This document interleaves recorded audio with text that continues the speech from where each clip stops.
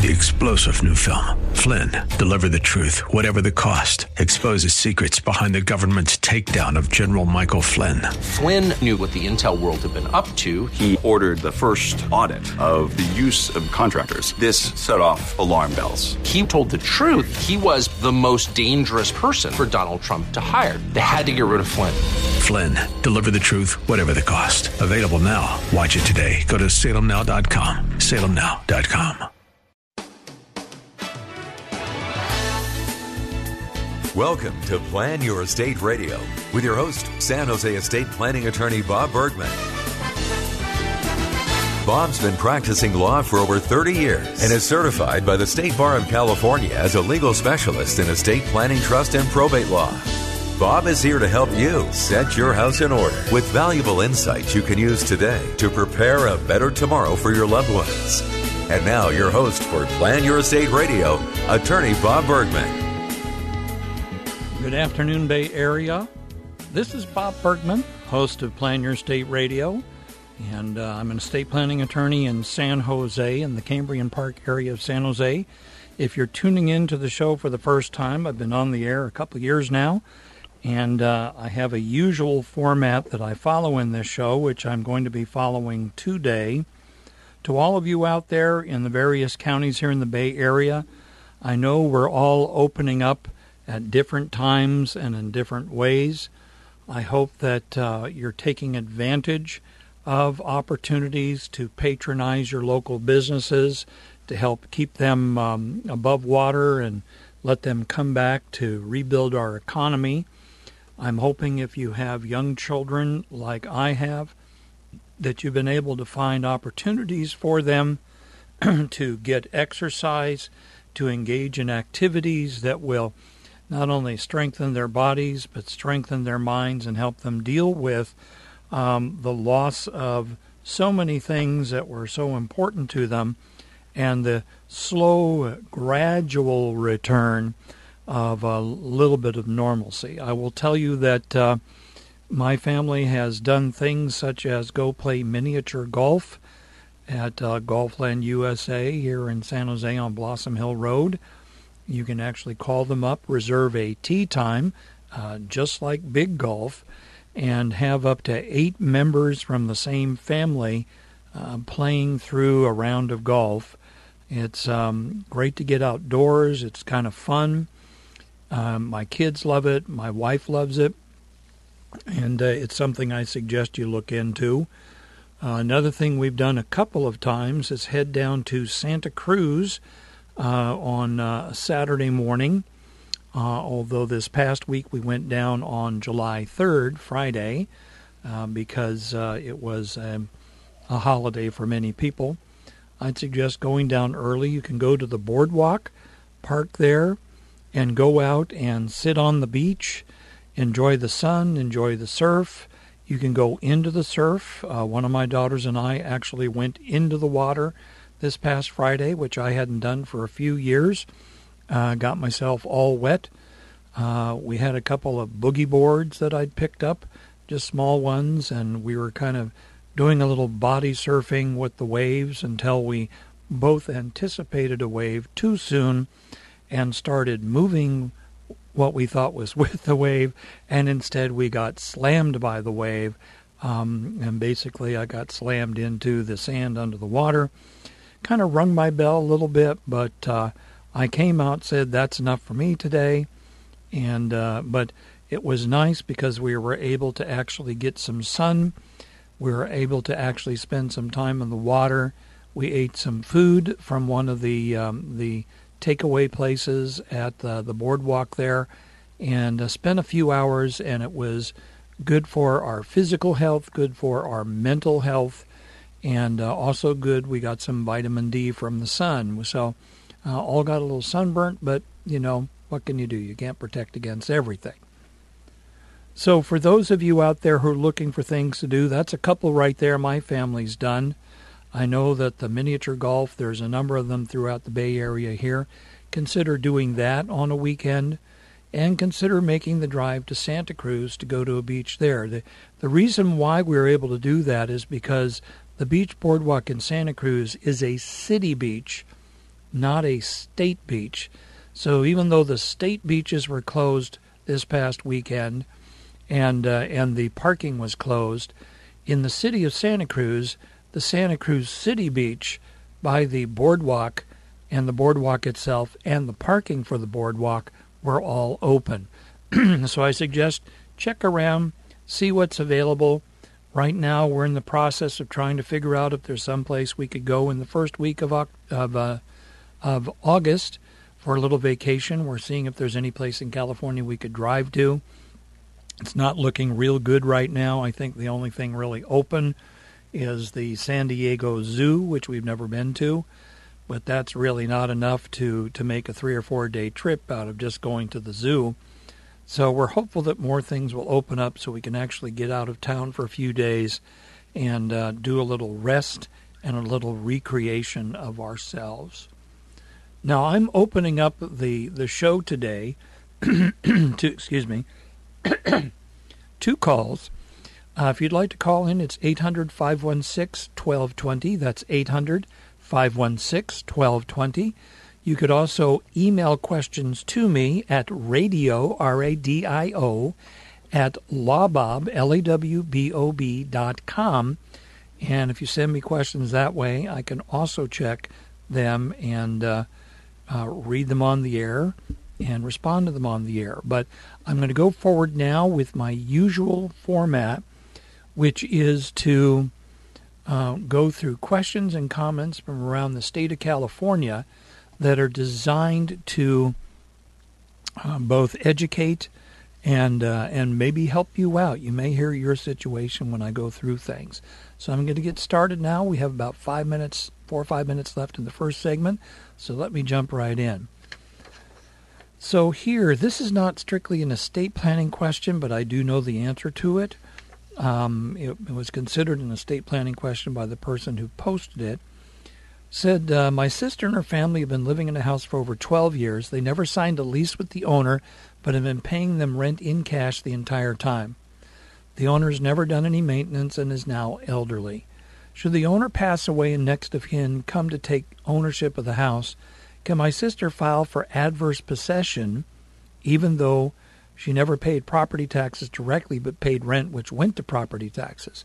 Well, first of all, adverse possession is a way to actually take over ownership of real estate that you've been living in, and it requires some very specific things. It requires that you, quote, openly and notoriously occupy the property, meaning you make it very clear, I'm in this property, and you're not hiding out or in a basement or a garage or something. Second thing, you have to do that for 5 years, and you also have to pay the property taxes for 5 years. So the fact that you were paying rent to somebody doesn't, and they're using it to pay property taxes, doesn't mean you're adversely possessing anything. The fact that you don't have a lease doesn't mean anything. You can rent a property without a lease just by an agreement with the owner and paying them rent money like these people did. So there's no grounds for adverse possession at all in this situation. Okay, so it looks like I have time maybe for one more question, a couple minutes left. And here's the question. Does the petitioner of a Hegstadt petition need to appear on the hearing date? And now, a Hegstadt petition I've talked about in the past, that's a petition to have property of a deceased person, called the decedent, declared to be property of their trust because there is sufficient written evidence of the intent of the decedent that that property be in their trust. Here they say the petitioner lives in a different state and the real estate is in California, and we're filing the Hegstadt petition in California in pro per, meaning without using an attorney. Do I need to appear at the hearing date? I'd say probably so if it's a hearing date.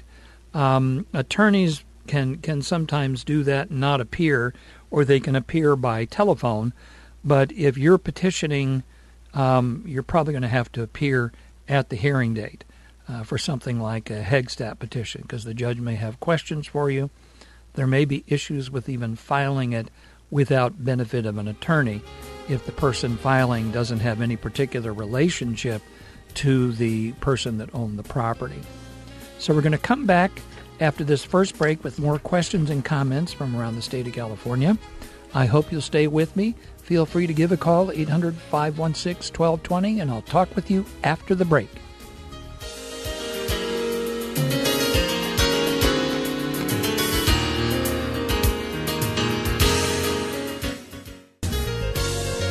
Now, back to Plan Your Estate Radio. Once again, your host, estate planning, trust, and probate law specialist, Attorney Bob Bergman.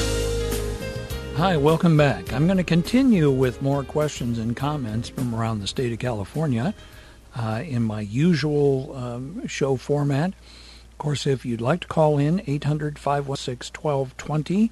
I'd be very happy to talk with you on the air. If you have a question and I can answer it, then I'll be happy to talk with you. All right, so here's one out of Los Angeles. Person said, my father died with no will. Now that's called dying intestate, meaning no last will and testament. That's where if you die testate, it means that you have a will. If you die intestate, it means that you did not have a will. Or I should say also did not have a valid will. There could be something that kind of looks like a will but is found to be invalid for some reason, and then there is no will and the person's considered intestate. In this case, it says, my father died with no will and his estate is in probate, but my guardian is looking to get me emancipated, and I'm concerned, will that make me unable to inherit from my father? Now, what this person's talking about, emancipation, is actually a legal process where someone who is a minor, meaning under the age of 18, can legally go to court, and if they can demonstrate to the satisfaction of the court that they are mature enough to handle their own finances and they are, in fact, financially able to take care of themselves without needing parents, then the court can declare the person to be emancipated, and they now legally have the ability to contract for services, sign contracts for themselves. In other words, they have the rights of an adult except for voting, and they can handle their own finances. Now, that normally comes up in the context of actors and actresses who might be very, very successful as a child actor. And, for example, Alicia Silverstone, the actress from Clueless, my recollection is she became emancipated at age 16 because she was making millions of dollars as an actress, and she decided she wanted to handle her own property and not have it subject to her parents having something to do with it. And she's not the only one. There's a number of actors over the years that have done that. So it could also happen if someone was a teenager and started a company that turned out to be very financially successful, and they were running their own company, but they weren't an adult yet. By becoming emancipated, the person could actually run the company legally and have the legal ability to make all the decisions and act like an adult until they become an actual adult at age 18. In this case, the person's concerned that becoming emancipated somehow means that they're no longer the child of the father that died, and that is absolutely not the case. Becoming emancipated just means that you're being treated as an adult before age 18. It does not remove the relationship of parent and child in any way. So for this person, I would tell them, no, don't worry. You're still going to be entitled to any inheritance that you were set to receive in that estate. Okay, here's a couple that said, we have a copy of our trust, but not the original. Will it still be accepted? Well, first of all, I'd wonder, why don't you have the original? I suspect from what it goes on to say, says the copy has our signatures, but not the lawyer's signature or his seal. Now, I'm not sure what they mean by the lawyer's signature or his seal. What that sounds like is the trust was drawn up, they signed it, and the lawyer notarized it as a notary public and applied a seal to it. They said the lawyer died a few years ago, and the question is the copy of our trust still valid? The answer is absolutely yes. It has your signatures. In fact, if you want to kind of make it an original of your trust, date it or sign it again with an ink signature, maybe underneath your photocopied signature, and then what you've done is you've made it clear that it is your trust. Trusts in the state of California do not have to be notarized or witnessed. The best practice, or the better practice, is to have them notarized, maybe even also witnessed. I don't do that at all, but I do have them notarized. I'm a notary, and I act as such when I do estate plans for people. But a trust legally does not need to be notarized or witnessed in California. Some states, they have to be notarized. In Florida, they have to be witnessed. So every state's different. Don't assume that what passes for the law here in California is going to be the same law in another part of the country, because every part of the country is different, and they have different estate laws, different planning laws, even different laws, the ways that things are actually that are actually very, very different from California. So don't assume that the laws are the same everywhere in the country. We have 50 sets of laws here in the United States of America, and you need to make sure that what you're doing complies with the laws of where you're doing it. So that copy of the trust will be as acceptable as the original. If you have any doubt, re-sign it. Maybe date and sign it again so that your original ink signatures show up on it, and then there's no question that it would actually be treated as an original document then, because you've signed it. But even just the photocopy is going to be sufficient. So I wouldn't be concerned about that if all we had was a photocopy. Now, can the sale of real property be voided if the power of attorney used to make the sale is found to be invalid? Okay, here's a classic situation here. Mom was diagnosed with cognitive impairment. That's kind of fancy language for saying her mental ability was not good, maybe even not even there anymore. It says, my brother had her sign a power of attorney. After I filed for conservatorship over my mom's estate, the court appointed me temporary conservator and voided the power of attorney, but not before my brother sold my mother's personal home to a non-bona fide purchaser.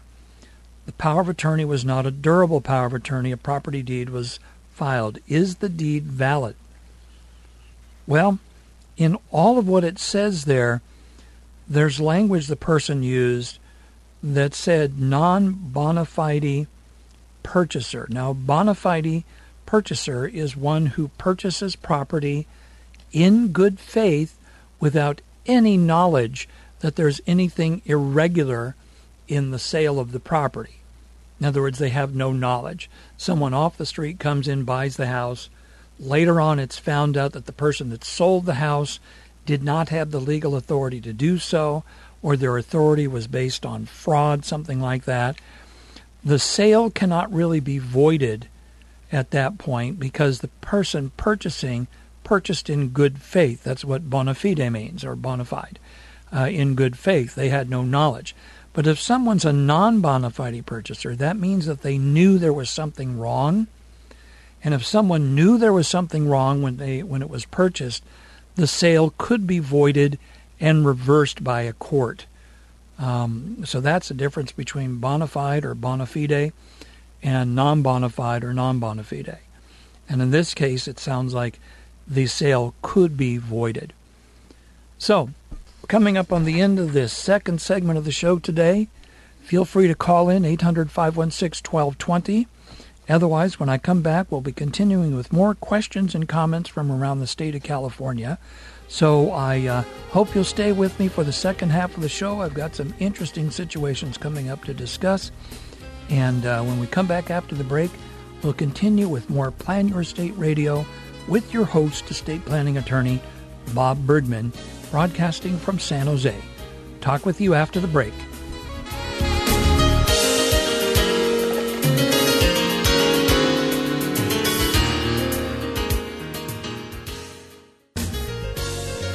Now, back to Plan Your Estate Radio with attorney Bob Bergman.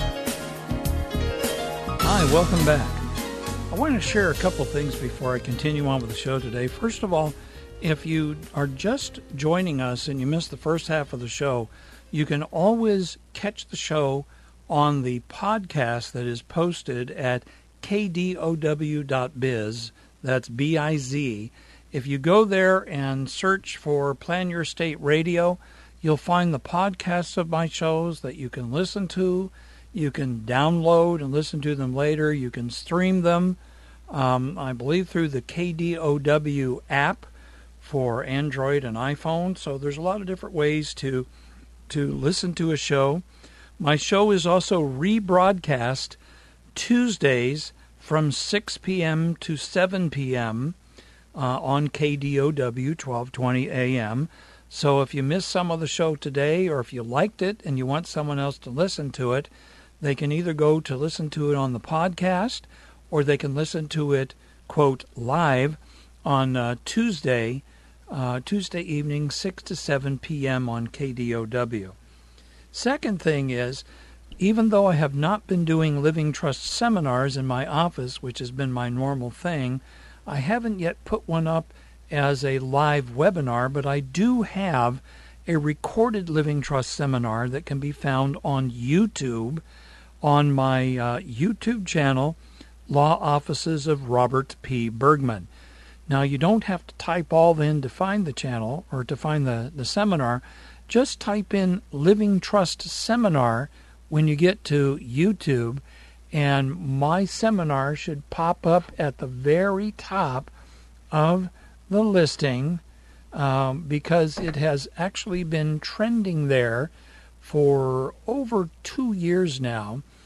It started going viral over 2 years ago, and it is officially viral, has been for quite some time now. Just go there, type in the words Living Trust Seminar, and actually I'm just doing it right now while I'm sitting here in front of a computer. And you'll see in the organic listings, the Living Trust Seminar, Inheritance Planning for You and Your Family in 2014 and beyond. It's going to be at the very top. It's a green box that says the Living Trust Seminar. It now shows there's over 57,000 views. And it's about 45 minutes long. And even though some of the numbers have changed, some of the tax numbers and things have changed, the concepts have not really changed at all. So what I'm going to do is suggest that if you want to find out more about living trusts and estate planning, go to YouTube, click on and watch that seminar, or else download it, look at it later if you want to. Whatever it is that makes the most sense to you, go ahead and do that, and I think you can get a pretty good education there. I'm hoping to have live seminars again someday, once people feel comfortable with coming to an office. I typically would have 12 to 15 people, but it's in a fairly confined space, so that may change in the future. And I may do an actual live webinar seminar in the next few months. That remains to be seen. But in the meantime, you can go to YouTube, look at Living Trust Seminar, and get a lot of information there. You can also listen to the shows with the podcasts or on Tuesdays from 6 to 7 when they're rebroadcast. Okay, here's a question out of Los Angeles. Person said, I bought a piece of property in another state. I live in California. My trust was made here. I'm going to quit claim my out-of-state property to my trust here in California. Do I need my signature notarized here in California or in the other state?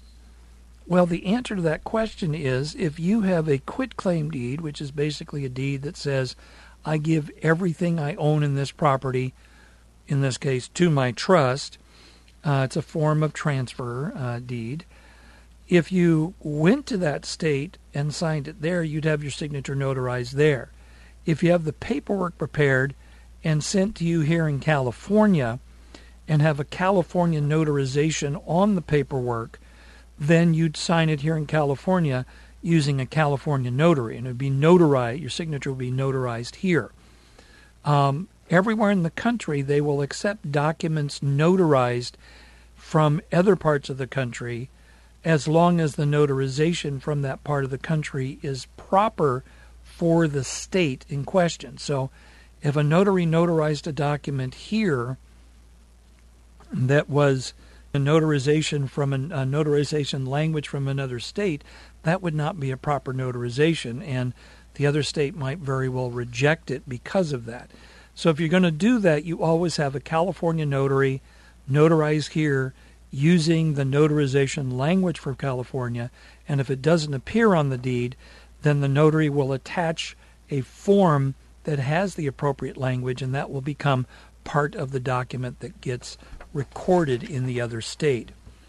I typically just do everything here, have my clients sign those deeds, and then I have the deeds prepared by attorneys in other states and then sent to me with the notarization language that I provided to them so that it can be notarized here, and then I send them back to the attorneys so that they can be processed in their state, because every state is different with how they handle recording real estate in the state. Okay, here's one out of Rancho Cordova. And it's just from a couple days ago. It says, I was my mother's caretaker for 3 years and lived in her house. She passed away in April, and due to the fact that I only had a part-time job while I took care of her, I really need more time to get back on my feet. There's also the issue whether or not you can get a full-time job. Kind of depends on what you're doing in this pandemic era that we're living in. My brother and sister are trustees of my mother's trust. I've not been able to find a place to live or afford yet. They want to put the house up for sale by August 1st. My other 3 brothers and sister do not mind waiting on the sale of the house.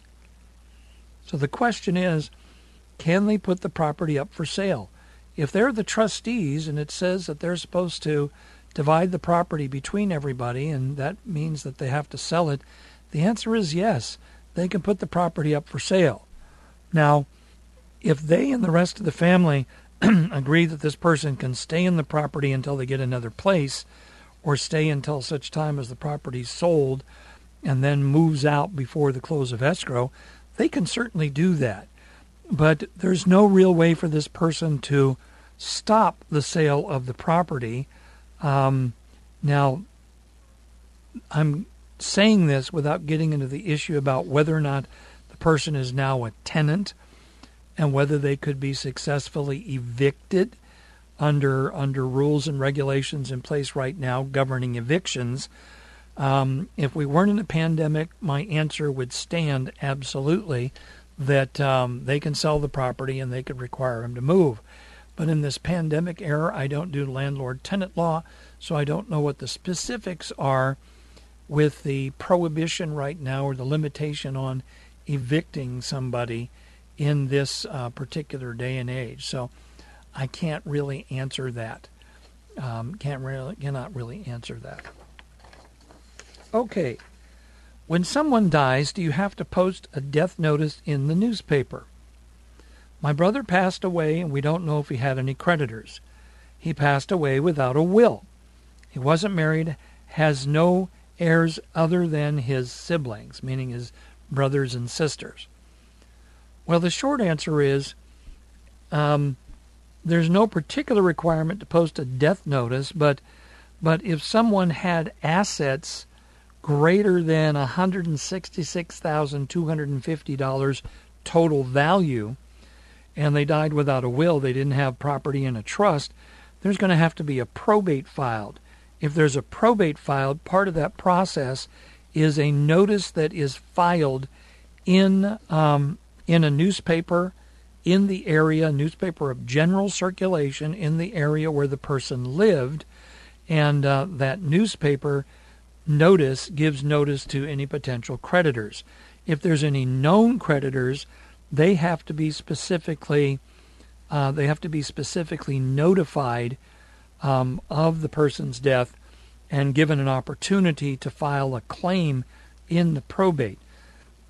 So I don't really have enough information to definitively answer this question, but with a will or without a will, the requirement to publish a notice in the paper depends primarily on how much, what the value of the assets were that the person actually had when they died, and whether those assets were still in their name or whether they passed to somebody, like a beneficiary designation on a retirement plan or life insurance or an annuity or a pay on death designation on a bank account or brokerage account. Those things would not pass through probate. That being said, someone can actually initiate an action in the probate court and have a notice published just to see if any creditors show up, if they're concerned, because if a creditor does show up later, they could actually trace the assets to the people who received them and actually demand to be paid because they were never notified that the person died and the person owed them money. So there is a procedure through the court that can be done even without a full probate, and that's something they might consider. Okay, we're coming up on the end of the third segment of the show today. I hope you've enjoyed it so far. We have one more segment when we come back after the break. You could call, if you'd like, 800-516-1220. Otherwise, after the break, I'll come back and finish up today's show of Plan Your Estate Radio. This is your host, Attorney Bob Bergman in San Jose, and I'll talk with you after the break.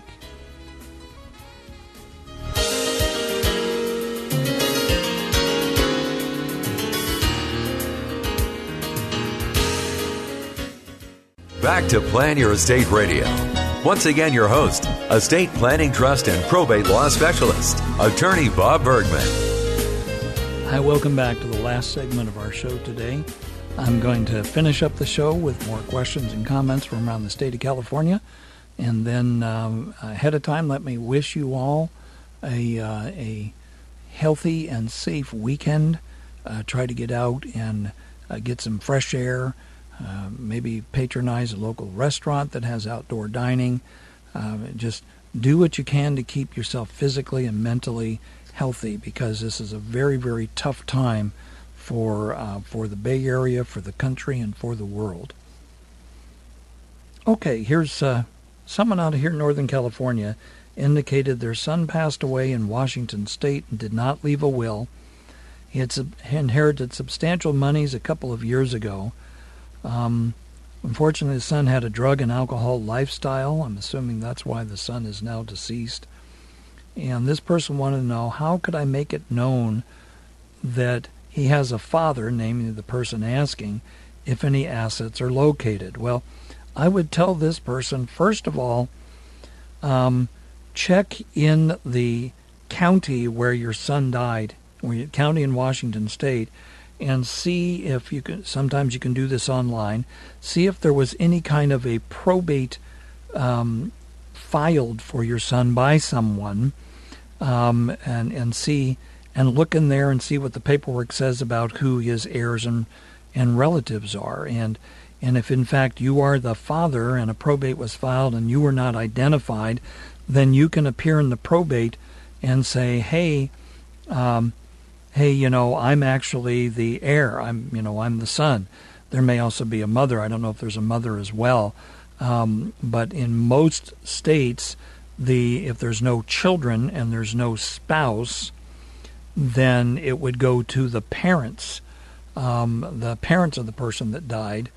And this father would be the intestate heir of the son, since there was no will. Remember earlier in the show I talked about testate versus intestate. This person would be the intestate heir of his son. So I'd start with that. Maybe see if there's an attorney that could help you in that area, help you check that out, or ask around. See if there's any notices in the newspapers, all those kinds of things. But you have to be proactive with that, because if someone is coming in and claiming to inherit everything now. This is assuming that the son hadn't named beneficiaries on life insurance, retirement plans, and bank accounts. Because if that happened, there's not going to be any probate of any kind. It's just going to pass to those named beneficiaries. But that's what I would suggest the person do, is first check or have someone check on the probate records in that county and see if a probate has been filed for the son, and then get a copy of the paperwork to see what it says about who is supposed to be receiving the son's property. So that's how I would respond to that right there. Next one here is, let's see, if you lived on a property your whole life, 28 years, can you be legally charged rent if there's no rental agreement? Okay, it says, my property my dad owned recently been put in my brother's care. In that process, I've remained living in the property the whole time. Now my brother wants me to pay rent. So for a few months I did with no rental agreement. However, financial issues have arisen and I've stopped paying him. Does he have grounds to charge me? I think what they mean is evict me. The property isn't officially in his name. Well, it says it was put in the brother's care. That sounds like the father appointed the brother as his agent under a power of attorney to handle things for him. It may have even been put into a living trust, and the brother is now a trustee of the trust. In either of those two cases, the brother actually has authority to act in reference to the trust. Here, if you paid rent for a few months with no rental agreement, then that just means you're what's called a tenant from month to month, pretty much. If you stop paying rent, then you could be given a notice to quit the property because you stopped paying rent. And there may have been no written rental agreement, but there was an oral rental agreement. I think here the bottom line is, yes, rent can be charged if there's no rental agreement, and especially if you've already paid it, then you've created an agreement. If you stop paying, then you can be evicted.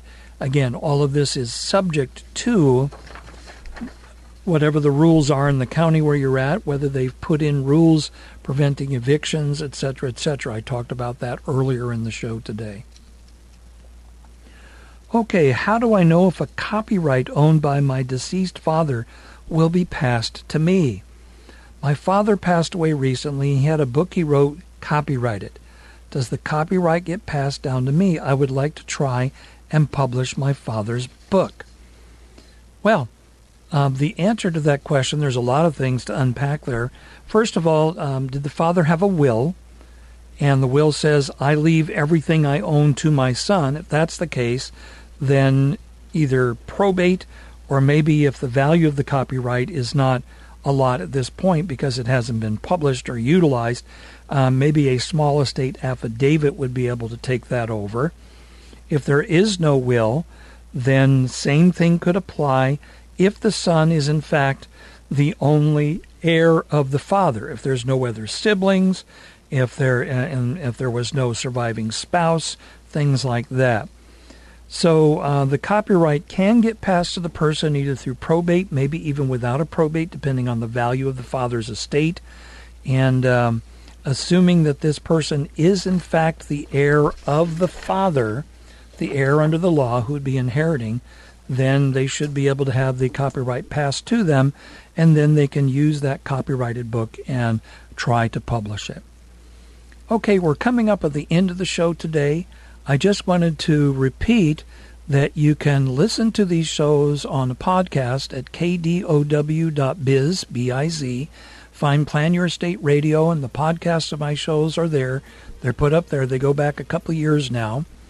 You can also check out my Living Trust Seminar at YouTube. Just type in Living Trust Seminar at YouTube. You'll see my seminar at the top. So we're going to call it a day now. I hope you have a great weekend, a safe weekend, and a healthy weekend. Until next week, this is estate planning attorney Bob Bergman, host of Plan Your Estate Radio. Talk with you next week.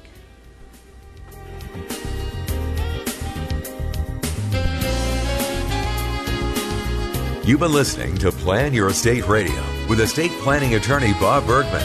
For more information on today's program or to schedule a consultation, visit lawbob.com, where you'll also find information on his upcoming estate planning seminars. LAWBOB, lawbob.com. Or call his office in San Jose, 408-247-0444. That's 408-247-0444. And be sure to tune in next week for more Plan Your Estate Radio.